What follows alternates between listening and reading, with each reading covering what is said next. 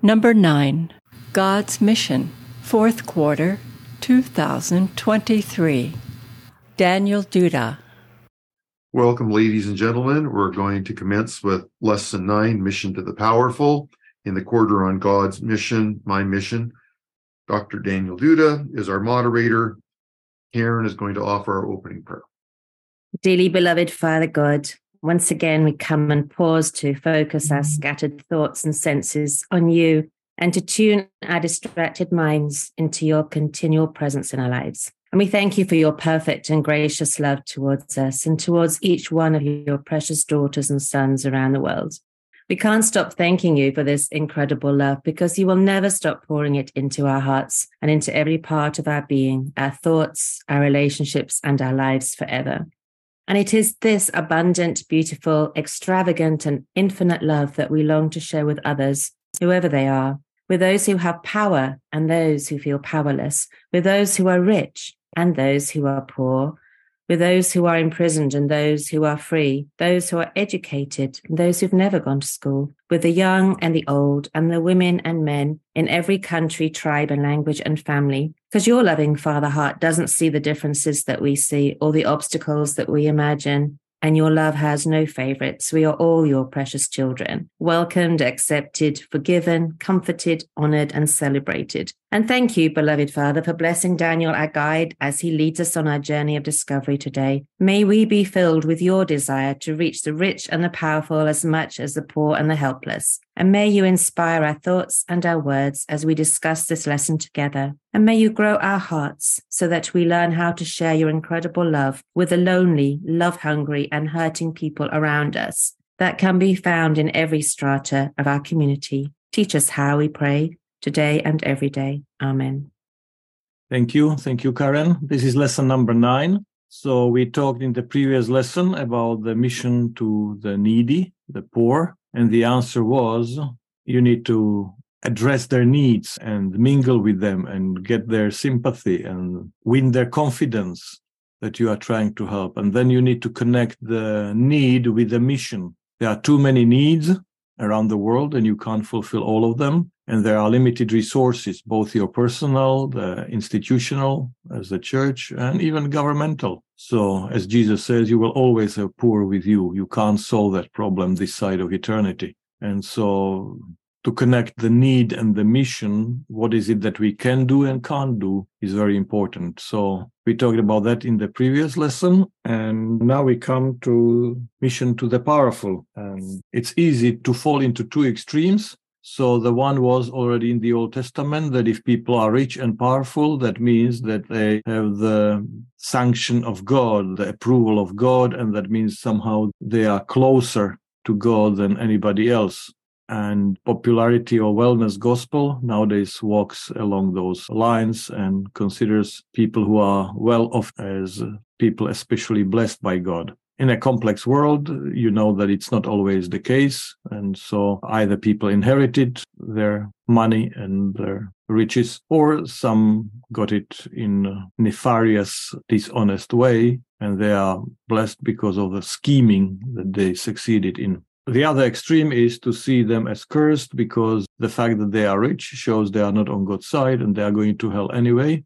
Now, every time I go to a local church, I hear during the first section of the worship service, people talking about what should we do for unemployed, for immigrants, for beggars, for this and that people. Very seldom I hear, if I go to London churches, someone saying, what do we do for people in Notting Hill where Madonna has a house and one house would cost $30+ million and upwards? People somehow assume that there is nothing we can do or should do for them because the fact that they are rich already means that they are going to hell. Now, as the statement of purpose in the lesson says, God is concerned about the salvation of rich and powerful as much as he is for that of weak and needy. And so let's explore this week God's mission to the rich and powerful.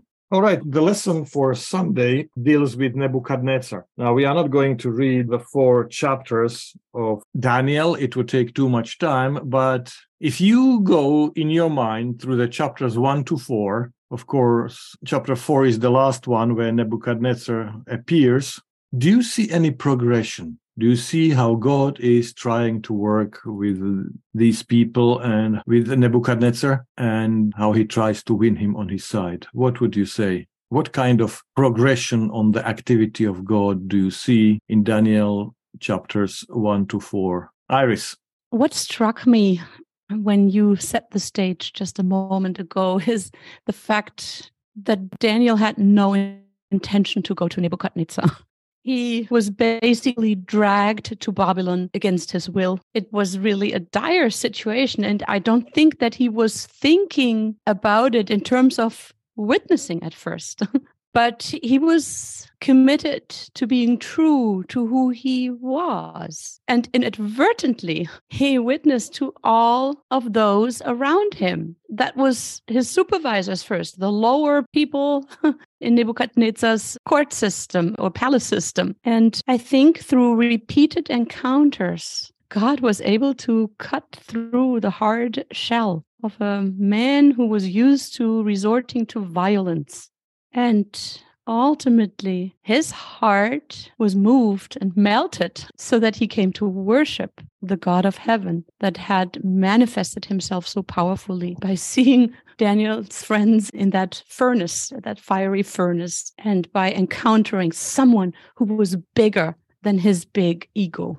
Yeah, thank you, Iris. No surprise on the part of Daniel that he is not too eager. He's there on the king's court, so there is a great future for him there in Jerusalem, high position as a part of royal household and service of the king. And then he's made eunuch. He's forcibly removed to a foreign country, and all his dreams collapse. And usually you don't have fond feelings for people who do these things to you. And the message of Jeremiah 29, that you pray for the city that brought destruction to you so that the city prospers. You bring peace and shalom and prosperity to the city that brought war and destruction to your city. Gets through to Daniel, and whether he heard it or not, he exactly responds in a way that in spite of the circumstances, he's going to treat them differently. And there in chapter 1, you see that God gives Jerusalem into the hands of Nebuchadnezzar. So God is using Nebuchadnezzar in spite of the fact that he's a pagan king, that he has power issues. He's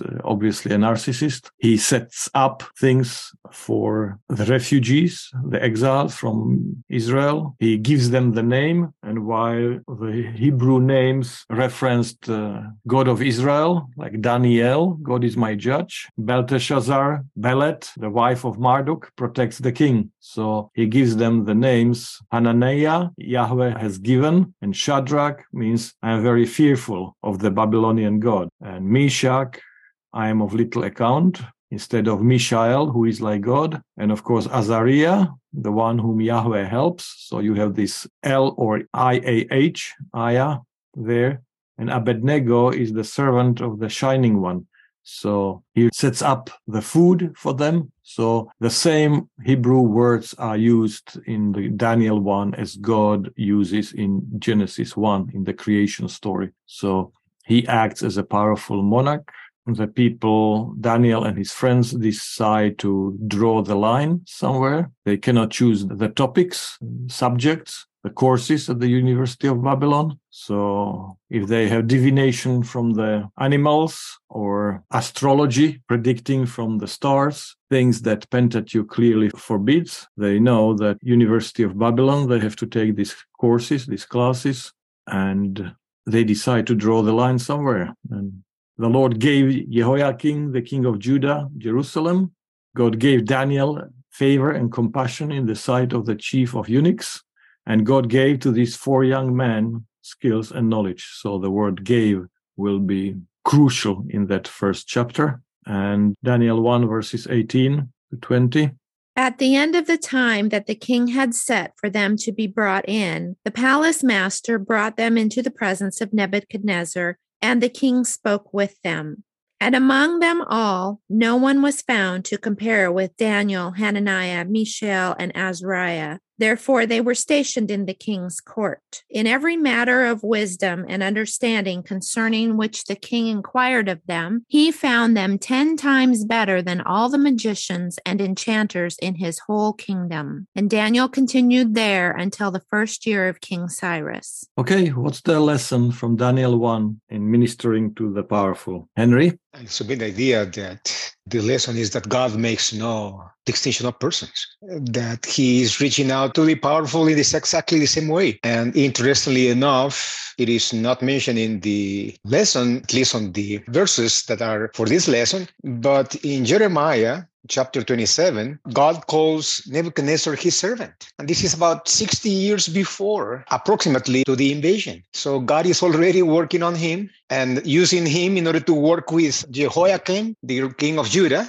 because it's God's mission. And again, he is using a pagan, powerful man in order to reach the Jehovah-worshipping Jehoiakim king, in order to call him as well. So, yeah, he's using multiple ways in order to reach anybody, powerful or not powerful. Okay, thank you. But the fact that God gave Jerusalem into the hands of Nebuchadnezzar, that he calls him his servant, is that God can use even Nebuchadnezzar. God can use even powerful and mighty people. Nebuchadnezzar thinks that he won because of his superior military tactic or power or advantage over the small country of Israel. But the Bible gives you the perspective, no, he won because God wanted him to win. So Nebuchadnezzar thinks that he is incorporating Israel into his kingdom. And the Bible shows you that God has a plan to incorporate Babylon into God's kingdom. So God wants to incorporate even the rich and powerful into his kingdom. They are not excluded. And when Daniel finds a way how to deal, notice he is not one-sided fundamentalist in a sense, I can't do anything. Everything is against my convictions. So he finds a way. He talks to the supervisor, the chief of eunuchs, and he finds a way. He comes up with a suggestion. Let's try this. And when Daniel shows initiative and constructive spirit, God gave Daniel favor. And as a result, they can work together. And God gave Daniel and the 3 friends skills and knowledge so that they can get attention of the king. Neil? It comes down to the expression that we've used time after time. All things work together for good of them that love the Lord. Daniel loved the Lord. He and his 3 friends were given what they needed to excel. Nebuchadnezzar was being used. If we take a look at historically, only after the Babylonian captivity did we find that the Jews are monotheistic. And then to take it even one step farther, those that didn't go back to Jerusalem, where do you think that the wise men got the information to go to Jerusalem looking for Jesus? So all of this works out in the plans. Okay, thank you, Livius. You started asking earlier about a progression between chapters 1 to 4. And here in chapter 1, it says in verse 8, Daniel resolved that he would not defile himself with the king's food. I wonder if Daniel was a vegetarian before this, or if he just decided to not participate in the food offered to idols and the sacrifices and the whatever the debauchery that the king ate. And so there's a very simplistic start here, and it's like diet, like his principles are kind of being tested here. And it's just interesting that it starts off with what he eats. We do not know from the text why they refused the king's food.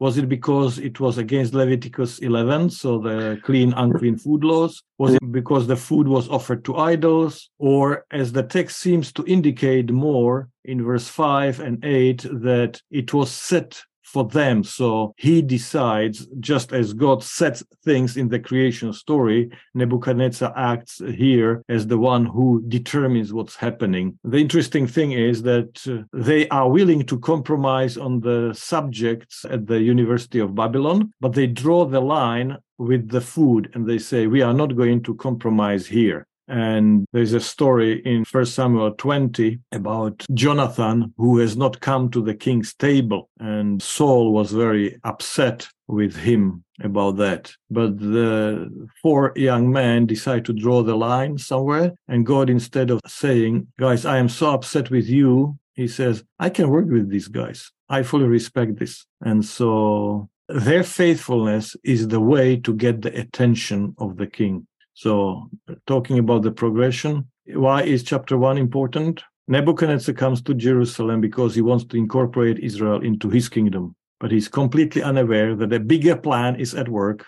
Nebuchadnezzar's plan was incorporate Israel into his kingdom, but God has a plan to incorporate Babylon and Nebuchadnezzar into God's kingdom. And not only he gave Jerusalem into his hands, he gave skills and knowledge to Daniel and favor so that Nebuchadnezzar, notices these people.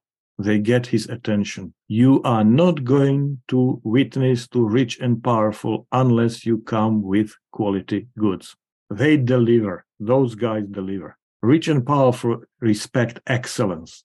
And that's why in whatever we do at Pine Knoll, the quality is very important to us because it reflects a little bit of the character of God. If you have substandard product, you appeal only to a small segment of the market. Some people will be happy for it, but the large segment of the markets will be completely left out. Sherry. I was just thinking of the emotional part of it. When you think of all these young men had gone through and the dashing of their dreams, of their expectations of their future, and yet they were able to somehow be flexible enough to trust God enough to not be so despondent or angry or retaliatory that they were able to be used by God. And I think that's something that we can look at today too. Sometimes some horrible things happen and it's hard to overcome either the anger or the retaliation or just the depression and the feeling that all is lost. When you look at what's happening here, you realize God had something magnificent in mind for them. All they had to do was be willing to get past that anger, that retaliation, to trust God that he could walk with them into the future in some important ways, and to trust that and keep walking even in the dark. I'm very impressed, and I think it made a huge difference in what they were able to accomplish and what God could trust them to do. Yes, that's the second point I had in my notes, Sherry. Excellent, excellent. It's very important. So you need to understand every Jew has a duty to get married and to produce the family. Now, Daniel, this opportunity is taken away for him forcibly. They make him a eunuch and he knows he never is going to get married. He never is going to have a family. Most probably at this stage of life, he had a girlfriend if he was not married yet. Obviously, during the siege of Jerusalem, she's either killed or raped, and that part is taken. These people went through a personal tragedy, but they process it in such a way that they find a constructive way how to work with the court of Babylon. Difficult circumstances can either break you or make you. And this is important that they learn the unfairness of life and the things that happen to them which are beyond their control. They still process in such a way that they can be a blessing to the court, to the king, Babylonian kingdom, the occupying power, and to their own nation and to their own cause and God. And so it's so important that it can be so easily overwhelmed by the injustices of the world and the bad things that happen to you, then you can survive and be saved, but you are no good for blessing anyone else because of the damage that was done to you and your emotions and the way of processing. The fact that they can draw a line in the sand and say, in these circumstances, we can't influence and choose this. This is beyond our control, so we'll comply. But here is the power of choice. We are going to exercise it. And God respects that choice and accepts it. And that's amazing. Nancy? These young men, their experiences were very much like Joseph's. And he also had, in all his trials, taken out of his family, thrown in prison after 10 years working for Potiphar. He showed, too, fortitude in the trial and also fidelity in everything he did. And then he later got Pharaoh's attention that God had a plan for him, for Pharaoh in Egypt, showing love. And just like you said, Daniel, in the last lesson, how we're to join God's mission. It's not our mission. And to me, these young men, Joseph and Daniel and his three friends, show me how these men, through all this disappointment, they were willing to pick up their bootstraps and join God's mission. Thank you. Because it wasn't their plan. Yeah, very much so. So as we know from Jeremiah 29, there were two approaches. How do you live in exile? How do you live in Babylon? Now, the Babylon mentality is to conform to the Babylonian dream so that they are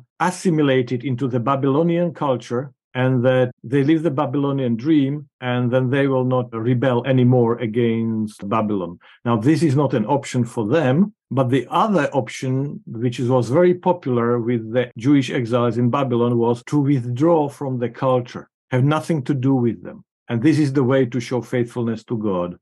Notice Daniel and his friends choose to engage with the culture. And that's why God can use them. Way too many people in our days feel that the way to accomplish God's mission is to get away from culture, from cities, from society, and have nothing to do with them. Now, strike out those people. They are not going to reach rich and powerful. You have to engage with the culture, as Daniel and his friends did, in a constructive way, and then God can use you to reach out to people that could not be reached otherwise. That's the lesson from chapter 1. You have to offer quality, and you have to engage with the culture. You are there on the radar screen of the powerful. In chapter 2, any lessons quickly that you can see in Daniel chapter 2? We said that they already learned hepatoscopy from the liver, divination, interpreting the dreams, and there comes the dream. The Chaldeans say to the king, there is no one on earth who can reveal what the king demands, only gods, and their dwelling is not with the mortal. How is God engaging Nebuchadnezzar in chapter 2? Iris? He meets him where he's at, and that is his mystical belief system. So since he believes in the supernatural and dreams, he gives him a dream. But he also exposes basically the ignorance of his advisors that have all been going through his school. And Daniel does not take credit for the part that God is responsible for. He makes it very clear that this is something only that the God of heaven can only reveal. And he delivers the message that God is the one who changes the times and seasons, deposes kings and sets up kings. He gives the wisdom to the wise, knowledge to those who have understanding, and he reveals the deep and hidden things. So there are certain things that the University of Babylon cannot teach you, and that comes only from God. So he gives the credit where the credit is due. Very well said, Aris. Thank you. Henry? Chapter 2 tells me that there is no one and only approved way to reach from God. He can use anything, even something that we may consider unorthodox, as to reach somebody to be understood. Okay. Let's read verse 47. The king said to Daniel, "Truly your God is God of gods and Lord of kings and a revealer of mysteries, for you have been able to reveal this mystery." So, king recognizes something. Let's start from verse 14. How did we get there? That King Nebuchadnezzar can recognize and pay attention to God of Israel. Remember, for them, deities are local deities. So the God of Babylon is stronger than the God of Israel because Marduk gave him the victory. But let's read verse 14. Then Daniel responded with prudence and discretion to Arioch, the king's chief executioner, who had gone out to execute the wise men of Babylon. And 15. He asked Arioch, the royal official, "Why is the decree of the king so urgent?" Arioch then explained the matter to Daniel. And let's read all the way to 18. So Daniel went in and requested that the king give him time, and he would tell the king the interpretation. Then Daniel went to his home and informed his companions, Hananiah, Mishael, and Azariah, and told them to seek mercy from God, from the God of heaven, concerning this mystery, so that Daniel and his companions with the rest of the wise men of Babylon might not perish. Okay, so the king says to his astrologers, to his advisors and wise men, I had a dream that scared me to death. I want you to tell me the dream and tell me the interpretation. And the advisors say, no. You give us the dream and we will provide the interpretation so that you are happy with, and the budget for our jobs is secured for another year or two. And Nebuchadnezzar said, no, guys, I had enough. You tell me both the dream and the interpretation. And then they realize they are in trouble. And of course, Nebuchadnezzar, being the Nebuchadnezzar, using his position and power to destroy, he decides that either you do what I say or you die. And notice, verse 14, Daniel responded with prudence and discretion to Arioch. Why is this so urgent? He explained to him This is how the king sees it. So Daniel went in, requested that the king give him time. I will provide, but this doesn't work like that. I will provide the interpretation. So once again, he can proceed with discretion and prudence, come up with a suggestion. And here's the most important thing.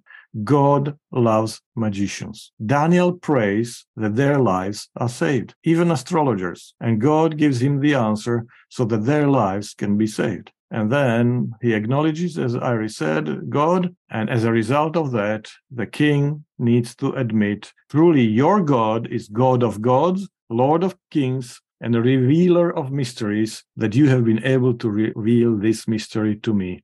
And the king promoted Daniel, verse 49, and Daniel made a request to the king. So he appointed Shadrach, Meshach, and Abednego over the affairs of the province. So he did not forget the team. He made sure that those who prayed with him and were part of the solution are part of the promotion as well. But God works with Nebuchadnezzar. So he gets the perspective that Marduk is not the strongest God, but that the God of Israel is the Lord of lords and kings. Now, he's going to process the dream the way he does. And in chapter 3, we learn what? That he builds a statue. The dimensions will be 666. And then he provides the satraps, the prefects, the governors, the counselors, the treasurers, the justices, the magistrates, and all the officials to come and dedicate the statue that King Nebuchadnezzar has set up. And notice the repetition. And so the satraps and the prefects and the governors and the counselors and the treasurers and the justices and the magistrates and all the officials of the provinces assembled for the dedication of the statue that King Nebuchadnezzar set up. The vision provides the climax of history will be the kingdom of God. You are the head of gold, but after you, another kingdom. After that, another kingdom. And at the end, it will be the kingdom of God that is going to triumph. Babylon is only a small part of God's plans, of God's kingdoms. And so Nebuchadnezzar comes up with another story, another narrative. And when there are people who dare to think differently, he's not going to tolerate any dissent, any opposing view. And so what is he going to do? He's going to use his power and the fiery furnace to get compliance.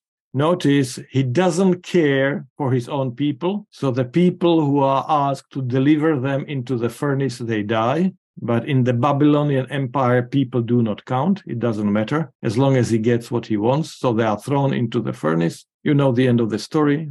And what is the message in Daniel 3? Let's start from verse 26. Nebuchadnezzar then approached the door of the furnace of blazing fire and said, Shadrach, Meshach, and Abednego, servants of the Most High God, come out, come here. So Shadrach, Meshach, and Abednego came out from the fire, and the satraps and prefects, the governors, and the king's counselors gathered together and saw that the fire had not had any power over the bodies of those men. The hair of their heads was not singed, their tunics were not harmed, and not even the smell of fire came from them. Nebuchadnezzar said, Blessed be the God of Shadrach, Meshach, and Abednego, who has sent his angel and delivered his servants who trusted in him. They disobeyed the king's command and yielded up their bodies rather than serve and worship any god except their own God. Therefore, I make a decree. Any people, nation, or language that utters blasphemy against the God of Shadrach, Meshach, and Abednego shall be torn limb from limb, and their houses laid in ruins. For there is no other God who is able to deliver in this way.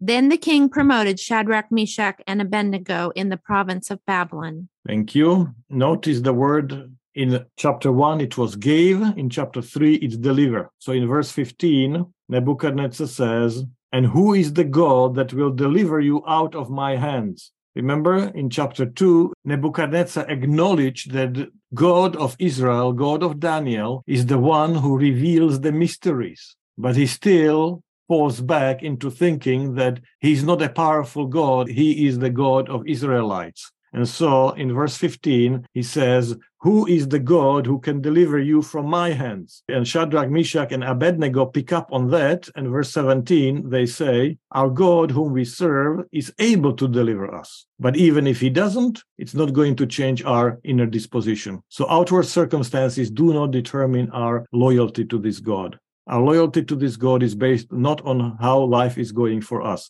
if we are doing well or not well. So he is able to deliver, but that's beside the point. And then comes verse 28. Blessed be the God of Shadrach, Meshach, and Abednego. What made the greatest impression on him, on Nebuchadnezzar? Who was able to deliver his servants who trusted him. He sent his angel and delivered them. And verse 29, there is no other God who is able to deliver in this way. So now he recognizes the advantage, the preeminence of God of Israel in the realm of power.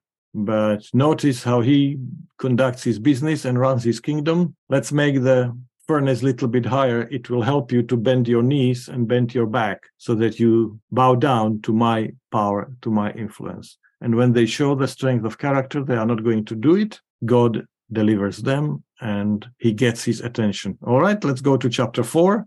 And what happens to chapter 4? Let's start with verse 1. King Nebuchadnezzar, to all peoples, nations, and languages that live throughout the earth, may you have abundant prosperity. The signs and wonders that the Most High God has worked for me, I am pleased to recount. How great are his signs, how mighty his wonders. His kingdom is an everlasting kingdom, and his sovereignty is from generation to generation. I, Nebuchadnezzar, was living at ease in my home and prospering in my palace. Okay, and then he describes what happened, the story, and let's skip over to 34. When that period was over, I, Nebuchadnezzar, lifted my eyes to heaven, and my reason returned to me. I blessed the Most High and praised and honored the one who lives forever. For his sovereignty is an everlasting sovereignty, and his kingdom endures from generation to generation. All the inhabitants of the earth are accounted as nothing, and he does what he wills with the host of heaven and the inhabitants of the earth. There is no one who can stay his hand or say to him, "What are you doing?" At that time, my reason returned to me, and my majesty and splendor were restored to me for the glory of my kingdom. My counselors and my lords sought me out, and I was reestablished over my kingdom, and still more greatness was added to me. Now I, Nebuchadnezzar, praise and extol and honor the King of heaven, for all his works are truth, and all his ways are justice, and he is able to bring low those who walk in pride. Thank you. Remember what is the number of Babylon? What were the dimensions of the statue? 27 meters high. Yes, 6. 6 is the number of Babylon, and so 6.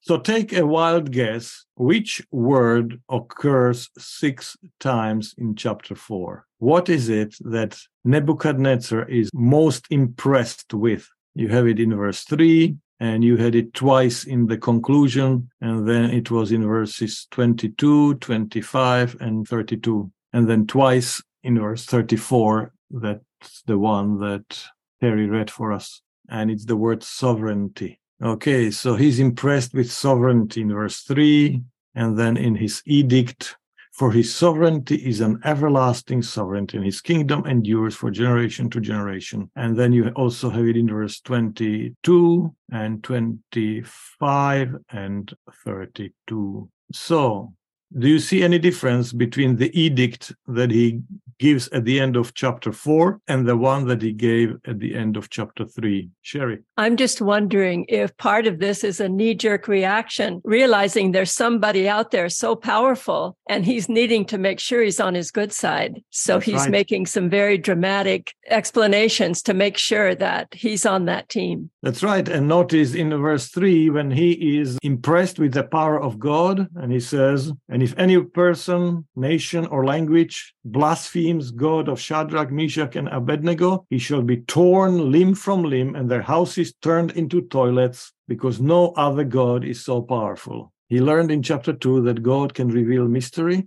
that he has incredibly gracious servants, because they find the solution. They remember the colleagues from the team to be promoted as well. They didn't think of themselves. And then in chapter 3, he gets the taste of the power of God.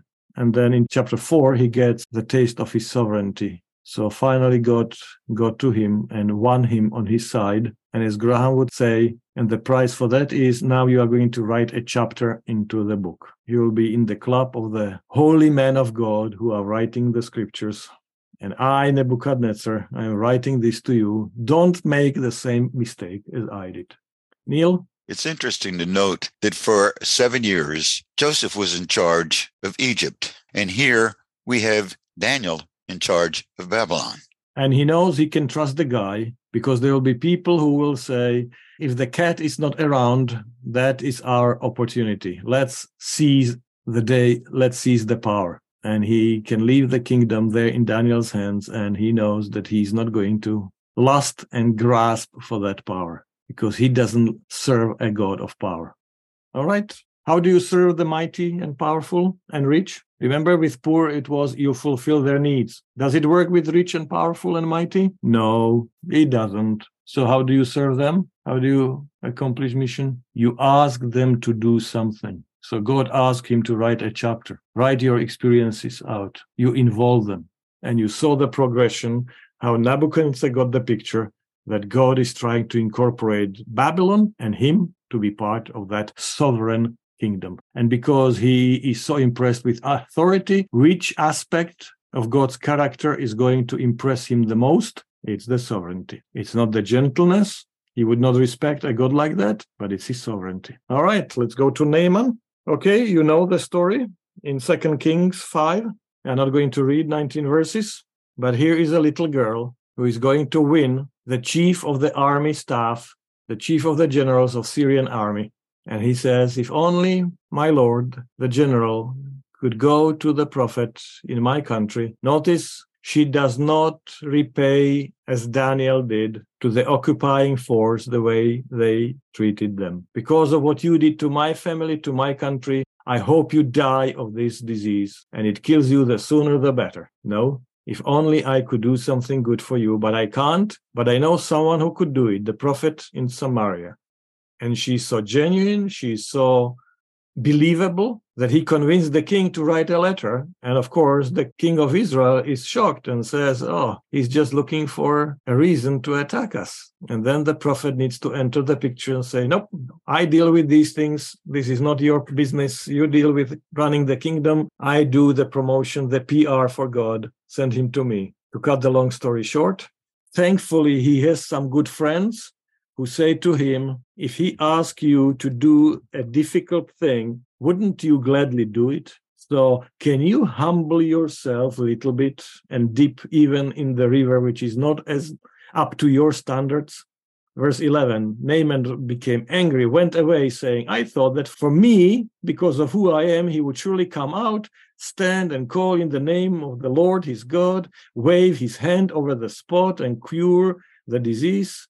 We have better rivers, better waters. He turned away and went away in rage. But his servants approached him and said to him, if the prophet commanded you to do something difficult, wouldn't you have done it? So if he asks you something easy, why don't you do it?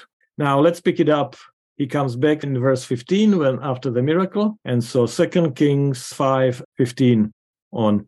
Then he returned to the man of God, he and all his company. He came and stood before him and said, now I know that there is no God in all the earth except in Israel. Please accept a present from your servant. But he said, as the Lord lives, whom I serve, I will accept nothing. He urged him to accept, but he refused. Then Naaman said, if not, please let 2 mule loads of earth be given to your servant, for your servant will no longer offer burnt offering or sacrifice to any god except the Lord. Okay, let's stop here. So he makes 2 petitions. What is the first one? Give me 2 mule loads of earth that I can take with me back to Syria. Now, why does he ask for that? Because in his mind, the God of Israel needs to be worshipped on the Israeli soil. So he's going to take the soil from Israel and bring it back so that he can worship the God of Israel in Syria. Iris? Well, it's interesting in light of the statement that he made before. There is no God in all the world except in Israel. So he makes a proclamation, there is no other. And yet he is still part of the cultural thinking of his time, that basically in every country there is a God. And if that country is the conquering power, that means that God of the conquering power is more powerful than the God of the defeated country. And now he takes the soil of the defeated country, of the lesser country, because he realizes they worship the true God. God, even though on the surface, he represents the dominant power of the time. Yes, but he says there is no God except for God of Israel. But God of Israel needs to be worshipped in Israel. But I am in Syria, so I might be in bad books. So let me take the dirt with me so that I can worship the true God. Playing it safe, huh? That's right. And notice the miracle itself is not going to upgrade your operating system. If I were at Newbold, I would say write it down. God performs a miracle. He heals him of his leprosy, but it does not automatically upgrade, change his operating system. He still thinks like a Syrian soldier. And the prophet says, okay, you want the dirt? Here is your load. Take it. And then comes the second one, verse 18. But may the Lord pardon your servant on one count. When my master goes into the house of Rimmon to worship there, leaning on my arm, and I bow down in the house of Rimmon, when I do bow down in the house of Rimmon, may the Lord pardon your servant on this one account. He said to him, go in peace. Do you understand his second petition? He says, there is something I need to tell you. Because of my job, part of my job description as the chief of the army generals, I need to go to the temple of my king's god, Rimmon, and be part of the worship procedure. And the king is going to lean on me. And so when he bows down, I have to bow down with him. Now, let it be clear to me that I am not bowing down because I believe that Rimmon is the god that should be worshipped. I am bowing down because it's part of my job, but I don't believe it in my heart. Now, how would you handle that? And in order not to embarrass you, let me tell you how I would have handled that as a young pastor. I would say to Naaman, this is very nice. I appreciate your sincerity, but you need to make a decision. You need to make up your mind. If you want to serve God, start praying, and God will give you a better job. You can't stay in this job. So you will pray, I will pray, and God will provide another job for you because you need to make up your mind, and God is not going to accept this type of compromise. When you bow down, it's obvious that bowing down to an idol is idolatry. Now, thankfully, he didn't meet me as a young pastor because that's what I would have said to him. Thankfully, he met Elisha, and he said to him, verse 19, go in peace, God understands. Do you remember the children kicking the ball in front of the church on the street? And the pastor sees them and says, boys, don't kick the ball here. It's dangerous. The ball will fall on the street and the car comes and hits you. This is a tragedy waiting to happen. Go into the court inside and kick the ball there. And they say, oh, no, we can't go and kick the ball there. Why? Because the elder would see us kicking the ball and he would not be pleased. And the pastor says, yeah, but God can see you kicking the ball here. And the boys say, yeah, but God understands. Do you see how he's the child of his time?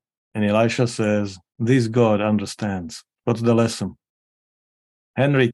We humans are very concerned on not doing anything that will offend God, forgetting that he is actually our friend.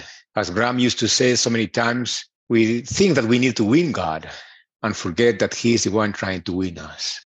Thank you, Iris. So these things have significance for people who convert from other religions to Christianity, to Adventism. I'm thinking of a former student who became an Adventist and faced then the dilemma going back to China, where they worship the ancestors. This showing respect to the ancestors is something very, very important. And so from a Western perspective, it's very clear. And the boundaries, this is right, this is wrong. But I think the dilemma that Naaman pointed out here is very real to people. And part, I think, of our problem, for example, that made it so difficult to enter in any meaningful mission work with Muslims has been that we were so radical. We basically expected converts to go full force in confrontation with their family, with their culture. And then, of course, also in the Muslim side, it's the same. They feel betrayed if someone comes to worship the Lord Jesus. And so there is a disowning then on the other hand. I think we have to learn to look more graciously and wider. We have to understand that if The faith comes in a form that invalidates everything and anything of the culture of origins. We make it very difficult for people to go that path. And we see here the prophet didn't make it difficult for Naaman to continue to worship the God that he had come face to face with, the God who had healed him, who had been gracious to him. And he in his heart was determined to continue to worship that God that he had found. And the prophet did not put burdens on this man that he wasn't meant to carry. To quote Acts 15, the decision of the first council in Jerusalem, let's not put a burden on these new converts, these Gentiles, that even our forefathers were not able to carry. Because if we do, we are hindering God's mission. We are on our own mission and not on God's mission. Go in peace. Now you serve God that is gracious and understanding. He is not easily offended. Now you are serving a different God. This God understands. He goes away as a leper and returns as a healed man and a disciple of God of Israel. But he is on a journey. He still has a lot of growing to do. And now you serve a God who understands the need for the growth. Jesus said, first the seed, then the stalk, the stem, and the head. God understands a process. It takes time. All right, let's go to John 3.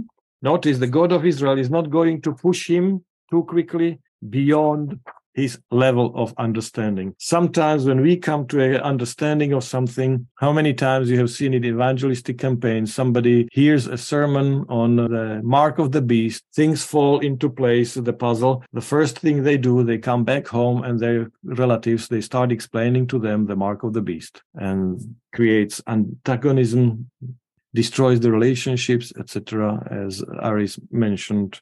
And that's not the model of the Old or the New Testament. John 3, Nicodemus.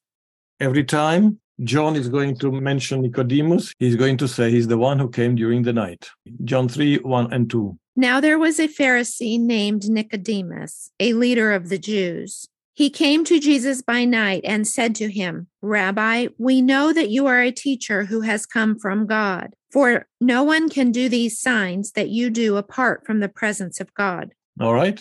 So Nicodemus arranges an audience with Jesus, but he says, I have one condition. By the way, you need to understand Nicodemus is a member of Sanhedrin. So he is the member of the top 70, the ruling party, the one that makes the decision. He made it to the very top.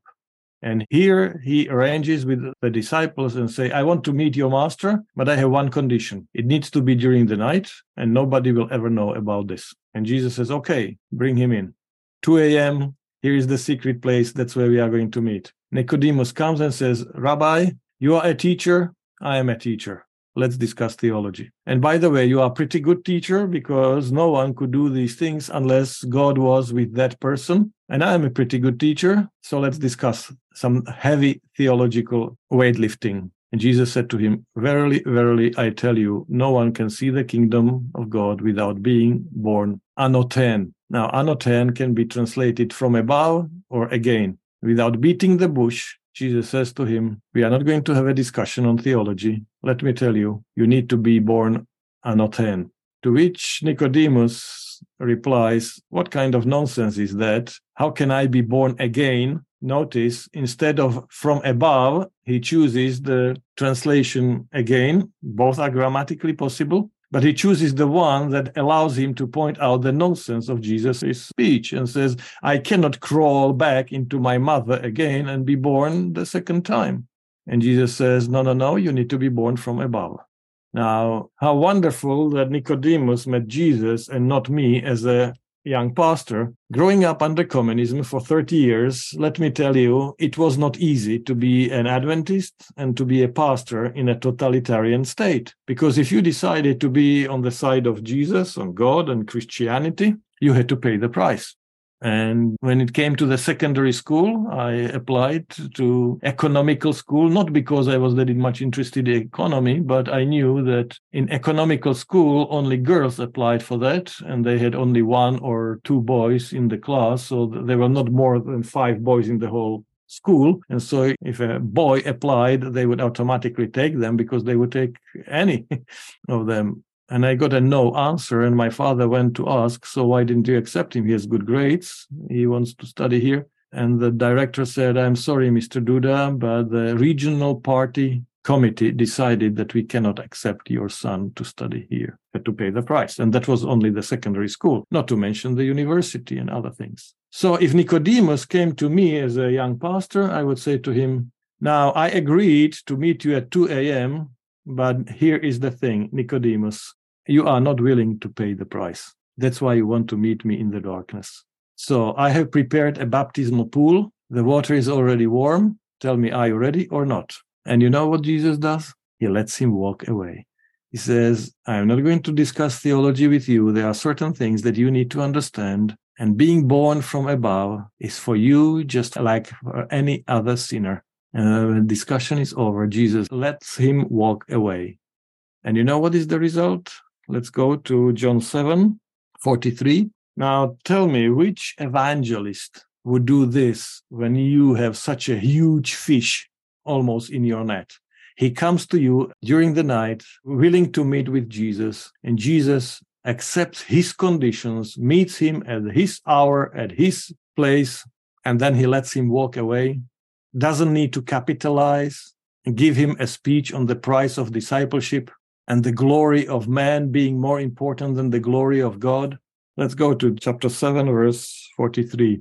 So there was a division in the crowd because of him. Some of them wanted to arrest him, but no one laid hands on him. Then the temple police went back to the chief priests and Pharisees, who asked them, "Why did you not arrest him?" The police answered, "Never has anyone spoken like this." Then the Pharisees replied, "Surely you have not been deceived too, have you? Has any one of the authorities or of the Pharisees believed in him? But this crowd, which does not know the law, they are accursed." Nicodemus, who had gone to Jesus before, and who was one of them, asked, "Our law does not judge people without first giving them a hearing to find out what they are doing, does it?" They replied, "Surely you are not also from Galilee, are you? Search and you will see that no prophet is to arise from Galilee." So here we are. Jesus lets him walk away, doesn't give him a lecture on the price of discipleship, doesn't need to tell him that today, if you hear him, do not harden your hearts, because you never know whether you are going to wake up tomorrow. No blackmail, nothing. 3 years later, when there is a discussion in Sanhedrin, and the police come back and say, we were just not able to arrest him. This guy is just amazing. You know what argument are the leaders going to use? Ad hominem. Are you deceived too? Only the people who are stupid, the ham haaretz, the people who do not follow the law, who are not serious about the religion, they consider him a prophet. To which Nicodemus says, "Excuse me, chair, I have a point of order. We are not following our working policy. We are violating the rules on which we operate. We cannot judge a person guilty without first hearing them and giving them the chance to explain why they do what they do." And what's the answer? No point of order. We don't need to follow our own rules. And a little bit of propaganda. Search the scriptures and find out that no prophet ever arose from Galilee, which is not true. Just check your Old Testament. Nicodemus knows that. And it's not Jesus who helps him to see the light. It's the Pharisees who help him to see what's going on here. I am sitting with these guys who are not even willing to follow their own procedures. They are willing to twist the Bible to get what they want, the outcome. It's not about reviving the nation. It's not about serving God. It's not about God's glory. This is about personal positions and the advantages of power. I'm out of here. And let's read 1939. Nicodemus, who had first come to Jesus by night, also came, bringing a mixture of myrrh and aloes, weighing about 100 pounds. They took the body of Jesus and wrapped it with the spices in linen cloths, according to the burial custom of the Jews. Now there was a garden in the place where he was crucified, and in the garden there was a new tomb in which no one had ever been laid. And so, because it was the Jewish day of preparation, and the tomb was nearby, they laid Jesus there. Okay, thank you. So what's going on here? We are meeting Nicodemus and Joseph of Arimathea, and suddenly the other wealthy aristocrats, they are in the ultimate inner ring, inner circle of the society. They are among the top 70 men in Sanhedrin. But now they are acting positively towards Jesus. In Mark 5:42, it says that they boldly ask for the body of Jesus. Now imagine the courage it took to ask for the body of Jesus. Romans just tried Jesus and found him guilty of high treason. The Jewish Sanhedrin found him guilty of blasphemy. And Joseph of Arimathea and Nicodemus, for the first time in their life, they are willingly to say publicly what went on in secret in their heart.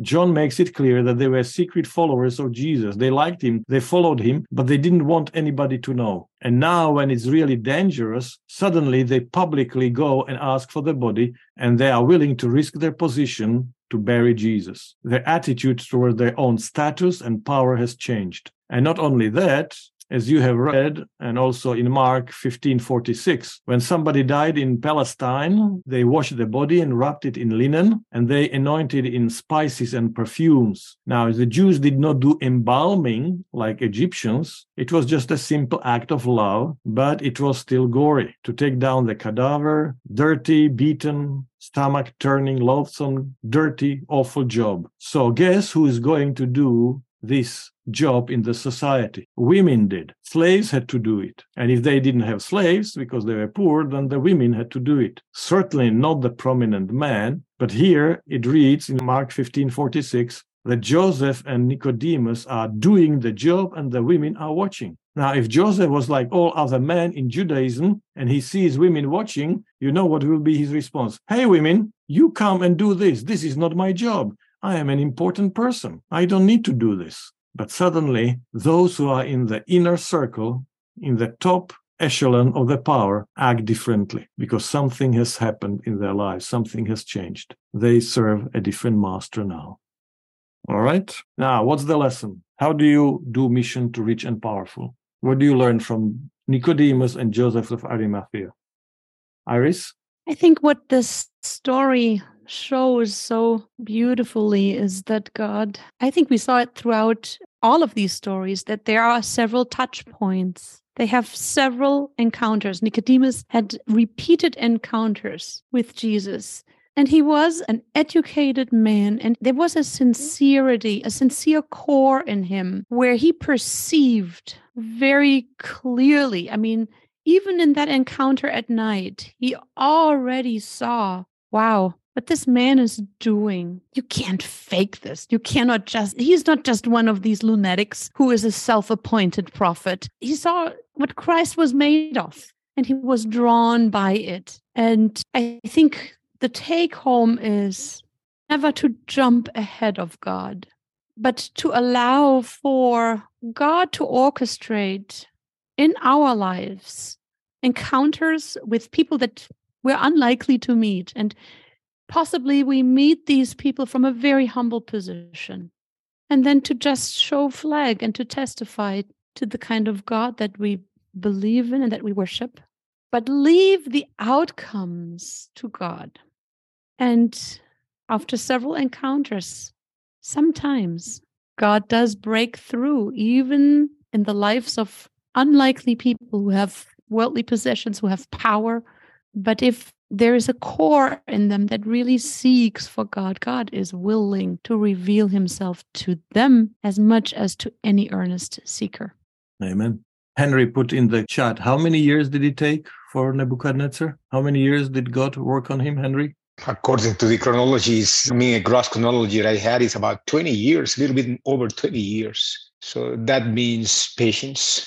This is God's time, and we sometimes want to get our numbers as soon as possible or give up on people. God is taking eternity to win us, not because it's not important, but because it is important. And I think that what these stories have in common is that it is not our mission.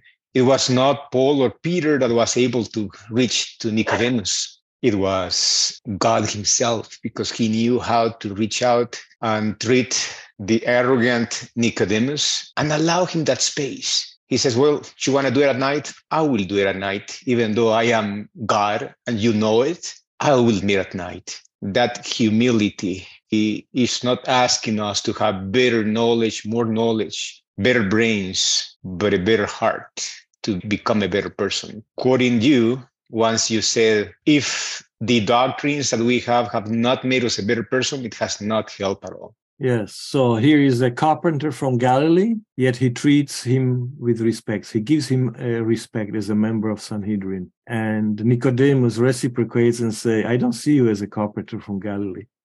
I see you as a man of God. God is on your side. There is no question. With Naaman, he works over a period of time and says, don't worry, I understand. You are on a journey. We are just starting. I am not going to be offended. I understand there will be ups and downs, falls and victories, but we are on this together. With Nicodemus, he doesn't push him into the baptism pool so that he can report, we've got a big fish, so that he can feed the numbers and the crowds and say, somebody important is on my side as well. No, he can let him walk away because he knows he will come back at the right time. Jesus did not push Joseph of Arimathea. Jesus didn't push Nicodemus, and they do come. Michael? As far as they were concerned originally, and certainly the Sanhedrin, Jesus was a country bumpkin. How could he possibly be the Messiah? And it makes me reflect upon my own life, and that the opposite of faith is not doubt. The opposite of faith is certainty. That notion that I'm right and you're wrong. If I'm unwilling to listen to another point of view, I may miss the whole message altogether. Yeah, thank you. Rita? God recognizes that it takes us sinful humans time to process what we're being confronted with or what we're being told. It's very difficult for us to change our minds about a subject or a person on a first encounter. And it takes some time to process it. We have to unlearn a lot of things before we can learn the new things. And God wants us to learn the new things. God wants us to be confident that we've made the right choice. And thinking about that, it seems to me that when people are kind of coerced or pushed into a baptismal pool, that's almost bound to be a failure in the long term. God doesn't push anybody into any decision. Yes. He can work with the timeline, as Karen put it, and lead them gently, a little at a time and kindly, at their own pace, as David and Terry put it in the chat. And this is what these people need. They cannot be a project of someone else. Robert? I was thinking about the time at the end, and from this perspective of the great controversy, Christ is waiting for a group of people to represent him correctly. And the message of good news about the Heavenly Father is what we have to get across somehow to the whole world. We can all use another friend, and Christ says that God is our friend. Thank you. Karen? I often see that people are rude, even disrespectful and selfish to expect people to perform at their time frame the way they want. And when they bring them to evangelistic campaigns, etc., it's like, do it now. And the Holy Spirit works much more gently on that. And we can see from this lesson how gently and kindly and slowly God works. And we need to work with the pace of God and the Holy Spirit and not our own desires. It's part of good parenting. Just because your daughter cannot cook as quickly and efficiently as you do, and you say to her, go away, let me do it myself, it's not going to teach her. So respect the timetable of someone else. And these people who are respected and admired in the society and looked up to, when we treat them as a mission project, it's insulting, it's rude. And God doesn't treat them like that. He respects their timetable because ultimately he wants to win them. So this is the important aspect of mission to the rich and powerful.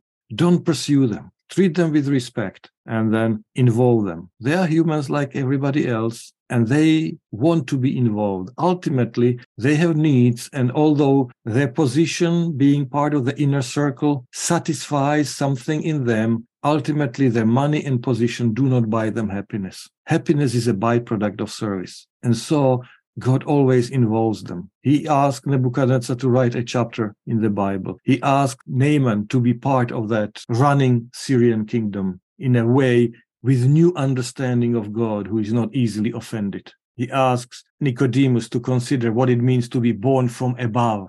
And when the time comes, he says, point of order, shouldn't we be respecting our own rules and policies? Josephus of Arimathea, he realizes, and now I am part of this Sanhedrin that condemned him to death. There is something wrong. I need to be involved. And he does something for Jesus that no Jewish male in that society would do. All right. Yeah, they are as lonely and love-hungry and hurting as any other human being. Thank you, Karen, for that. And finally, when we speak about God reaching out to rich and powerful, you know what's the problem? We all think it's about somebody else. We don't see each other. We don't see ourselves as rich. But if you look at number 10, actually you are rich. Whether you see yourself as rich doesn't matter.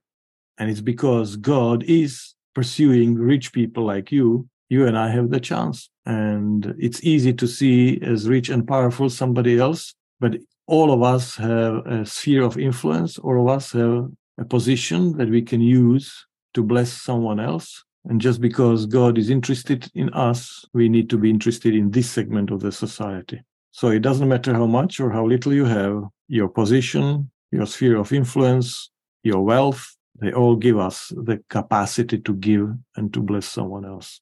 Jim Collins, management guru, said it so well. Get involved in something that you care so much about that you want to make it the greatest it can possibly be. Not because what you got out of it, but just because it can be done. And the rich and powerful, they understand this. Harvard University Business Review says the people in top positions are not motivated by money. It's not the salary that determines that they do what they do. They do it for the sheer joy of the making difference and accomplishing something. And once you understand this principle, then you understand why God is trying to include Nebuchadnezzar and Babylon and Naaman and Syria and Nicodemus and Judaism and rich young ruler and Joseph of Arimathea and you and me into his kingdom, because all of us in our own sphere of influence, in our own unique way, can make some difference. Let's pray. Dear Lord, it's beyond our comprehension that you would notice each one of us and you call us to be part of your kingdom and part of your mission. So we are eternally thankful for being able to get a little grasp of what we are trying to accomplish and the liberating message that you are bringing into this world and the redemption that you want to accomplish in the life of each one of us. And help us not to impose on other people with good intentions anything, thinking that we are serving you while we hurt people in the process. Help us to learn from you and see how gently you dealt with tyrants like Nebuchadnezzar, with powerful people like Naaman, important people like Nicodemus and Joseph of Arimathea or Zacchaeus, and help us to see that when we insist on having our own way and disrespecting the way you operate, that it makes you sad and that we are the ones who lose in the end, like the rich young ruler. Help us to treat other people with dignity and respect so that we can model how you treat us each day. We pray in Jesus' name. Amen.